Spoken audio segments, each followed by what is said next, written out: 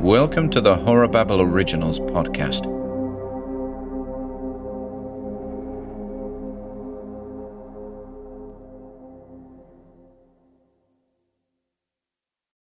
The Ghoul of May Hall, a Carnacki the Ghost Finder story, by Ian Gordon, based on characters created by William Hope Hodgson.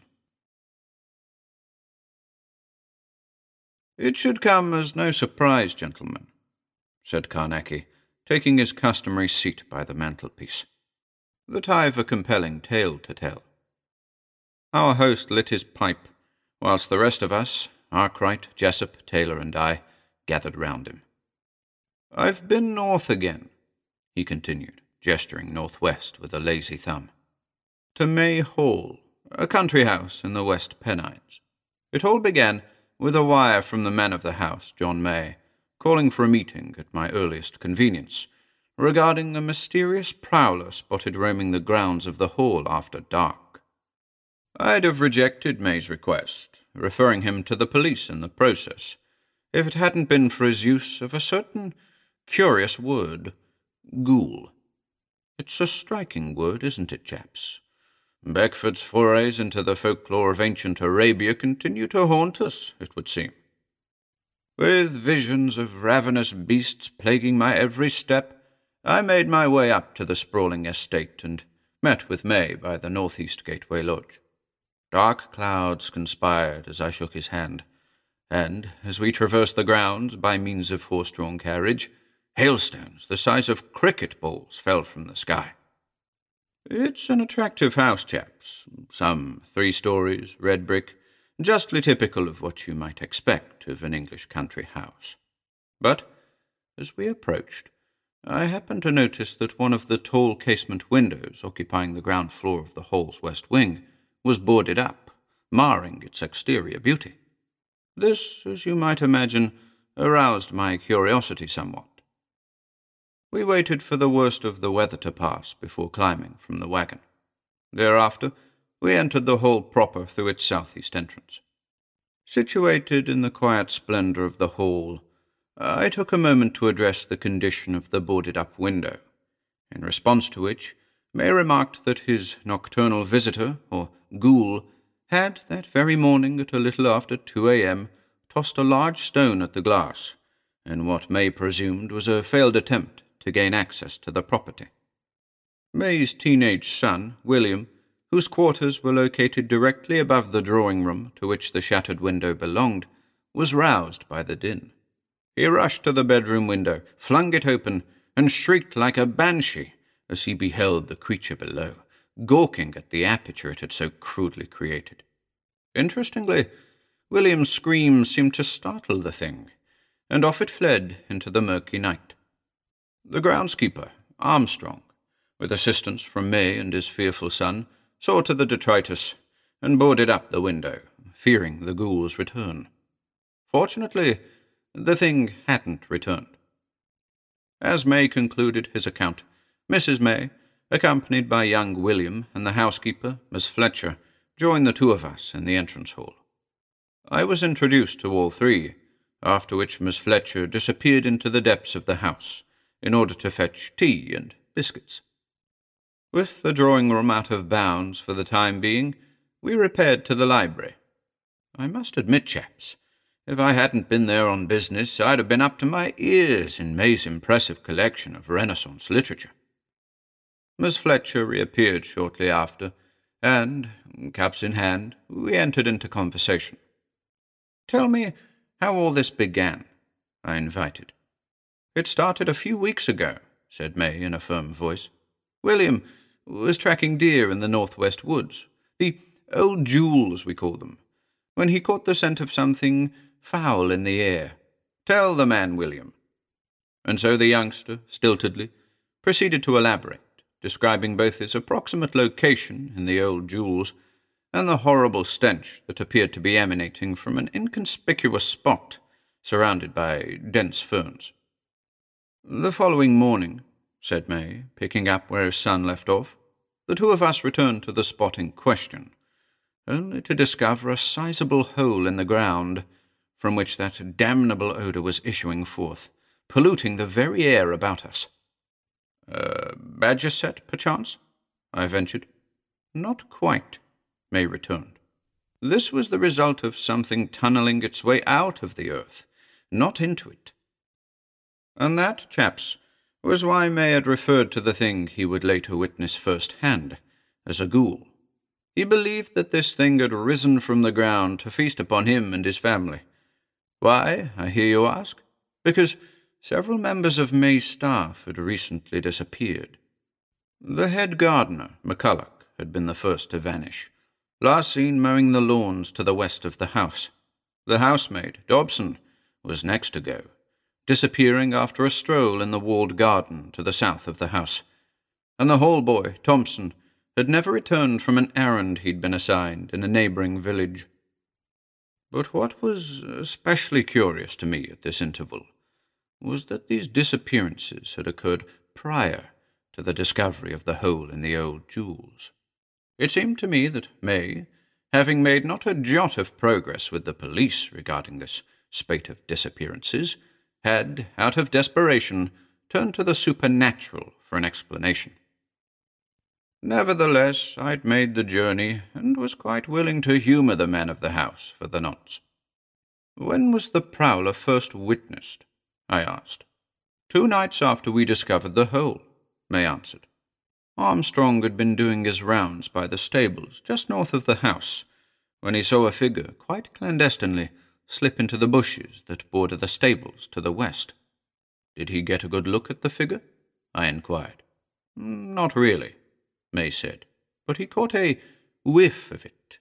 A terrible, pungent odour was how he described it. The foul stench of death, rather like that which William happened across in the woods. The second sighting of the ghoul, according to Mrs. May, was by the south pond, just after sunset.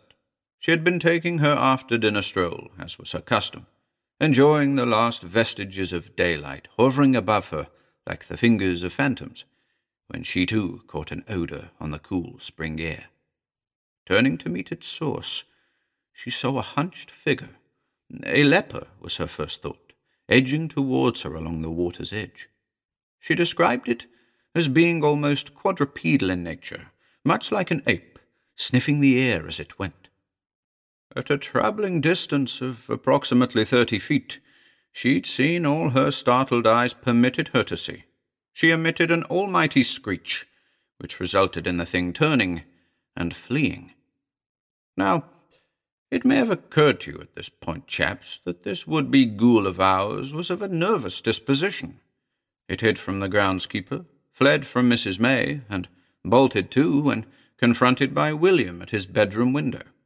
What sort of creature, if creature it was I up against? If this timid thing had indeed been responsible for the mysterious disappearances of 3 staff members, how had it managed to pluck up the courage to overwhelm them? In any case, I listened to the rest of the yarn as May spun it, and took note of 2 further sightings of the prowler, in which the mysterious figure that sometimes walked and other times crawled fled at the first sign of detection. Naturally, my first objective was to make a sweep of the house in order to determine its weaknesses. This I insisted I conduct alone. If the ghoul was attempting to gain access to the property for some reason, I felt it prudent to ensure all potential points of ingress were taken care of. As it was, the house was sufficiently secure, suffering only from the sheer quantity of tall casement windows, which were, as had already been clearly demonstrated, vulnerable to projectiles. The first indication that something was amiss within the house, as opposed to without, was observed in a tour of the cellars. The cellars of May Hall are expansive, a veritable warren of interconnected chambers, many of which are reserved exclusively for the storage of foodstuffs and wine. One of these chambers, ostensibly, belonged to the housekeeper, Miss Fletcher. There were other private quarters down there, too, including the rooms of the missing housemaid, Dobson, and the hall boy, Thompson, but there was nothing singular about those spaces. What was remarkable about Fletcher's space, however, was a rather noxious odour, arising, apparently, from a vast cauldron of sorts in a corner of the chamber. Fletcher, a short, middle-aged woman with round, crimson cheeks, insisted that the contents of the pot comprised a number of unpopular ingredients, malodorous cheeses that were the chief elements of a stew she casually referred to as layman's tonic.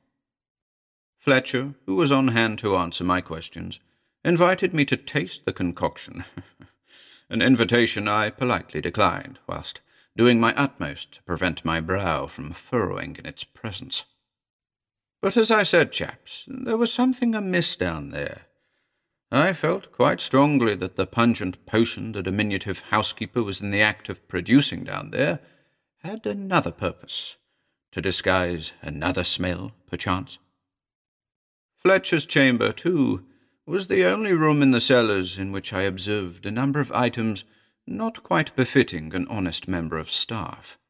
Though these oddities were few and unlikely to be the subject of May's scrutiny, they did not escape my attention. Unusual books such as Don l'Ombre and the Sorcerella, preserved insects and macabre osteological specimens, queer jars and frightful waxen masks. These are just the things that come to mind when looking back, you see. And there was something in Miss Fletcher's very manner that was impossible to ignore. A furtive vigilance. Wherever I wandered in that chamber of hers, I felt her tiny eyes at my back, paying close attention to my every move. I returned to the comfort of the library, where I reconvened with May. Immediately he inquired as to my progress, a look of hopefulness clinging to his striking features. Pushing my concerns regarding the housekeeper aside for the present, I informed the man of the house that nothing appeared to be amiss, and apprised him of my intentions for the forthcoming night. "If the thing is wont to return this evening," I said, "then I should be prepared. If it is indeed a ghoul, as you say, then it'll be necessary for me to be armed with the means to take it into custody, so to speak." May seemed to shrink at my mention of apprehending the thing, in response to which I reassured him that I was capable of doing so alone, and would, in fact, prefer to do it that way. You see, chaps, if we were indeed in the midst of a creature that had very recently spawned from the cold earth of the old jewels, then I felt it pertinent to capture it in order to determine its objective. Of course, I had no intention of attempting to enter into a dialogue with the thing. I wanted to study its behavior in a controlled environment, a space that would later be provided courtesy of May's groundskeeper, Armstrong. Meanwhile, I was shown to guest quarters in the East Wing, a grand suite befitting an English country house, in which I withdrew from my trusty satchel a number of items, namely a sealing star, 500 grams of beguiling powder, and, for luck, a pristine greenstone for my trouser pocket. You might not be familiar with this particular combination of elements, Arkwright, so pay close attention when I get to the details. At around 5 p.m., I joined May and his family in the dining room. We ate well, and, sparing May the details of my plan, I asked if he could arrange a space for me in the stables. My strategy was to lure the would-be ghoul into the stables through use of the beguiling powder, and to prevent its escape by affixing the sealing star to one of the stable doors. May summoned Armstrong, who in turn immediately saw to my request, and out I went, insisting that May and his family remain indoors. When I arrived at the stables, the last light of day was dancing overhead. Armstrong had relocated several horses, leaving a number of empty stables for my purpose. So here's the trick, Arkwright. First, I affixed the sealing star to the stable door, ensuring the black point was directed to the ground. Second, I sprinkled a fine line of beguiling powder between the stable door and the north wall of the house, a distance of some 40 feet or so, and spoke aloud all 3 stanzas of the Gollio treatment. This, to ensure that the prowler would follow the trail should it near the boundary of the house. And third, withdrawing the greenstone from my pocket, I spoke aloud the first line of the Mandrake chant, and returned the item to my pocket in quick succession. This combination of elements ensures the following: protection for oneself, the complete attention of the alien force, and an effective means of containment, having lured said force. "Got everything you need, sir?" queried Armstrong, full of that same hopefulness May had displayed earlier. "I'm all set," I reassured the aging character, and watched as he cautiously returned to the house, mindful of the gathering darkness. Pleased with my preparations, I took it upon myself to walk the perimeter of the house, on the lookout for that which I sought.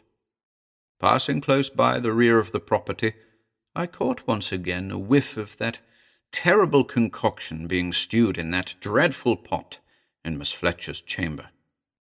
Drawn towards it inexplicably, I followed it until I was standing by the sunken window that served the housekeeper's chamber. The misted window was ajar, hence the appalling odour's ability to assault the clean evening air. Stealthily, I crept up to the glass and peered in through the crack. Fletcher was standing over the cauldron, stirring and muttering. I couldn't catch the words whispered there, but it somehow confirmed that my earlier misgivings had been well placed. This was no ordinary housekeeper. Was it possible that whatever she was brewing down there was attracting the would-be ghoul? I completed my circuit of the house and returned to the stables. Whatever the housekeeper was up to, I'd deal with it in due course. I must have waited there with my back to the ceiling star for well over an hour before I caught another whiff on the night air, and this time its source wasn't Fletcher's repulsive cooking. From where I stood by the stables, I had a clear, if a little gloomy, view of the lawns to the east of the hall. A light breeze was blowing from the east, which was fortunate, as I was able to stay downwind of the thing. However, it was the very same wind that brought forth that detestable stench. I fixed my gaze upon the lawns in search of movement. Before long, I observed a crooked shape, the general outline of a man, but, just as Mrs. May had described, a creature so hunched that it appeared to walk on its knuckles. The scent of that thing was appalling, chaps. The smell of mould and rot, the unmistakable odour of death. Aware of my need to remain hidden, I ducked into the adjacent stable and watched furtively as the thing approached the house. Just as I hoped, the creature picked up the scent of the beguiling powder and was soon following the trail in the direction of the stables. Like a hound, the ghoul followed that white line, completely oblivious of all else. The powder was proving to be effective. Moments later, and the creature had entered the stable next to me. I could hear it in there, moving back and forth, sniffing the air, mindlessly searching for the scrumptious fruit that beguiling powder could promise but never provide. Without hesitation, I rushed from my hiding place and pushed the stable door closed, trapping the creature inside, held in place by the ceiling star. So contained, the ghoul ceased its pacing and sniffing and fell silent within. Returning to the house, I met with May in the library once more, and advised him of the creature's capture.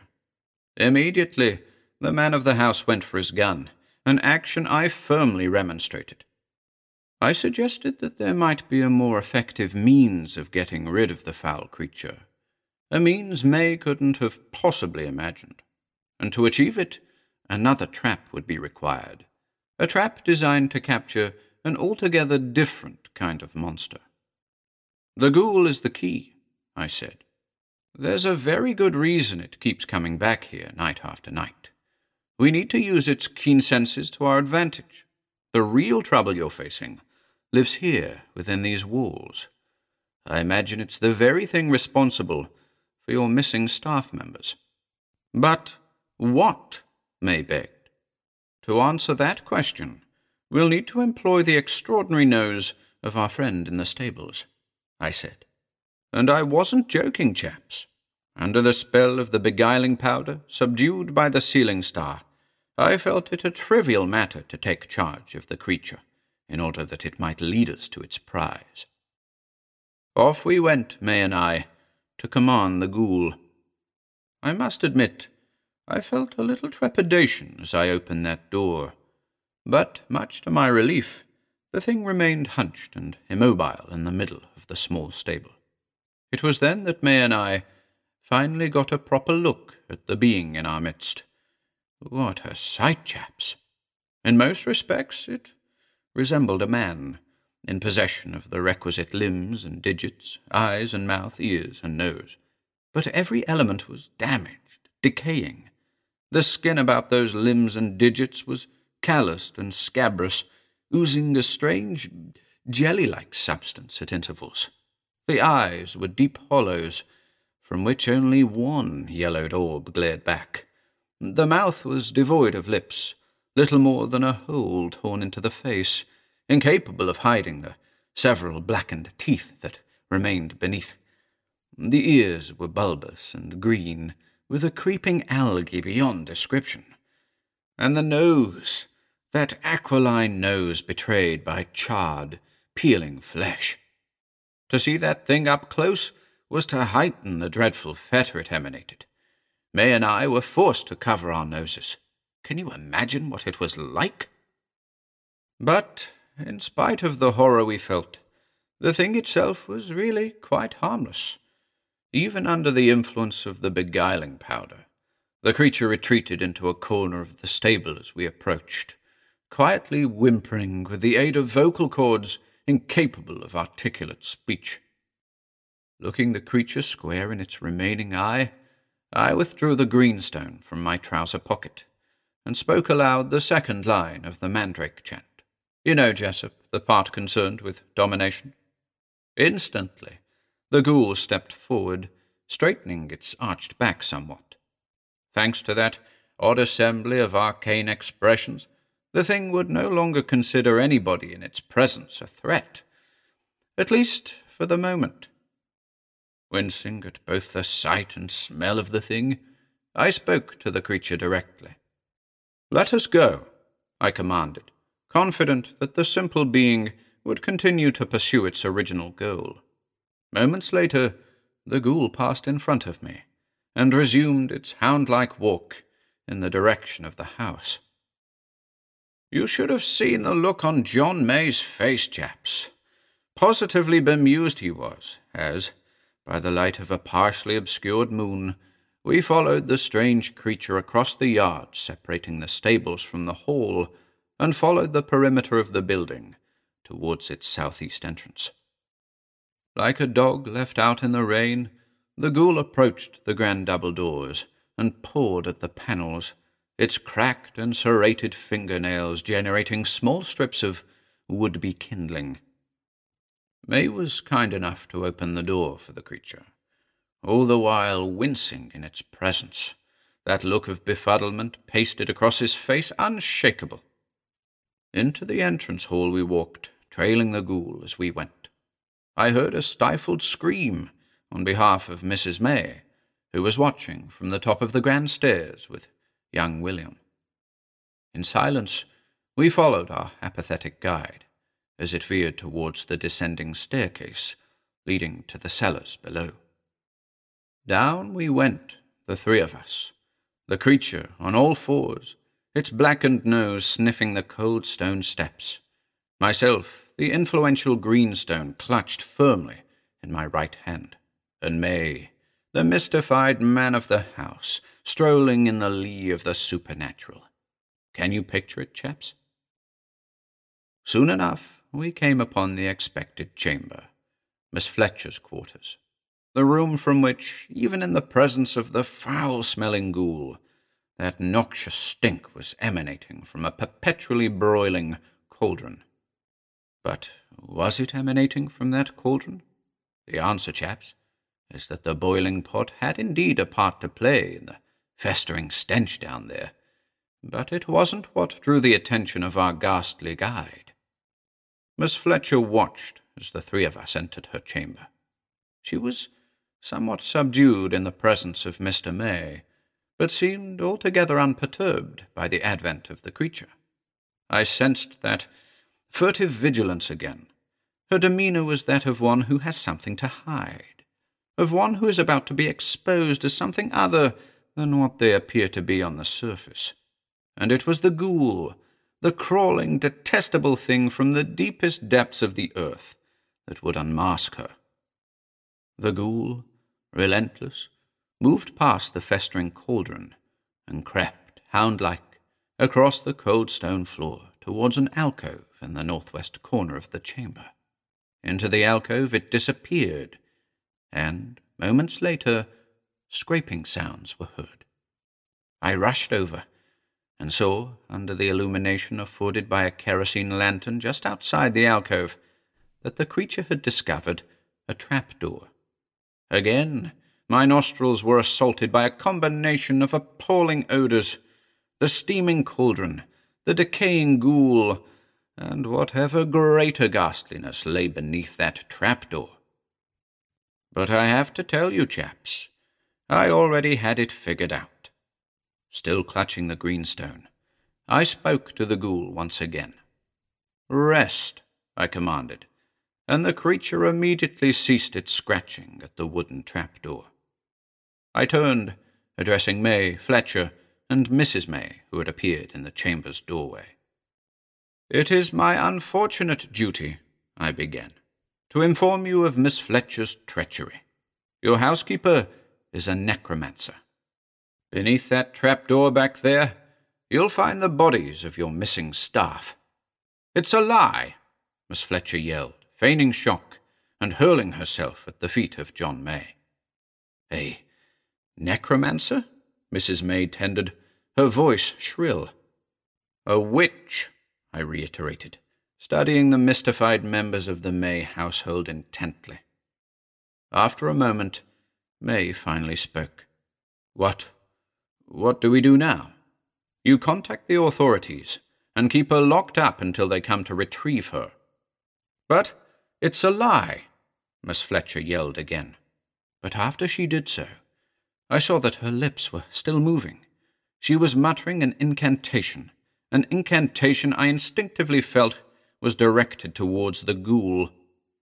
And, in response to her silent charm, the creature to my rear emerged from the alcove and stood upright once again, sniffing the air, seeking its prey. "John," I yelled, "take Mary and get away from here." But before May could react, the ghoul was sprinting across the chamber, directly towards him. I gripped the greenstone tightly, determined to bring the ghoul back under my command. But it was no use. The necromancer was far too powerful for my meagre recitations. May braced himself as the ghoul approached at speed. Mrs. May let out a devastating scream. Miss Fletcher, the witch, rose to her feet, a malevolent grin dividing her face from ear to ear. But her grin was premature. The ghoul leaped not at May, but at her. In a matter of seconds, the creature was at her throat, biting and tearing, chewing and drinking, the flesh and blood of the necromancer little more than a crimson jelly, staining the ghoul's pitiful hands and face. John May almost fainted. Mary May had backed up against the chamber door, her face white as a sheet. The witch's lungs gave out one last puff of air before she fell limp in the arms of the ghoul, dead. Sated and seemingly liberated, the strange creature leaped over the body of Miss Fletcher and bolted. As you can imagine, chaps, the three of us, May, his wife, and I, were immobile for quite some time before the reality of what had occurred before our very eyes began to register in our minds. Shortly afterwards, the police were called, and everybody in the house was subjected to quite the interrogation. The bodies of the missing, McCulloch, Dobson, and Thompson, were indeed found beneath the trapdoor in Miss Fletcher's chamber, and although we were spared sight of the poor creatures, I later learned that the three of them had been drained of blood and stripped of their vital organs, all of which, the evidence suggested, had been added to the queer concoction the necromancer was brewing in that giant putrid pot. Layman's tonic, indeed. What her ultimate goal was, I haven't been able to ascertain. May described her as the perfect housekeeper, courteous, punctual. He's having a very difficult time reconciling the unassuming, virtuous housekeeper with the malevolent witch he'd confronted in her ghastly subterranean lair. And there you have it, chaps, all in a day's work. Carnacki knocked out his pipe, marking the end of his yarn. And the ghoul? I asked. What became of it? Haven't a clue, Hodgson. I know that the thing hasn't been seen since. It was attracted to the bodies, you see. The only evidence that it was ever there at all is that putrid burrow by the ferns in the old jewels. May tells me they're having it fenced off. An odd type of creature, don't you think? Proffered Jessup. I said so from the very beginning. A fearful thing it was. But in the end it saved the day, did it not? Arkwright ventured. I suppose it did. It simply remains for me to say that that old adage is as true today as it ever was. One should never judge a book by its cover. Carnacki stood up. We rose in kind. Out you go, said our host genially, and we went out onto the embankment, sniffing the air like hounds.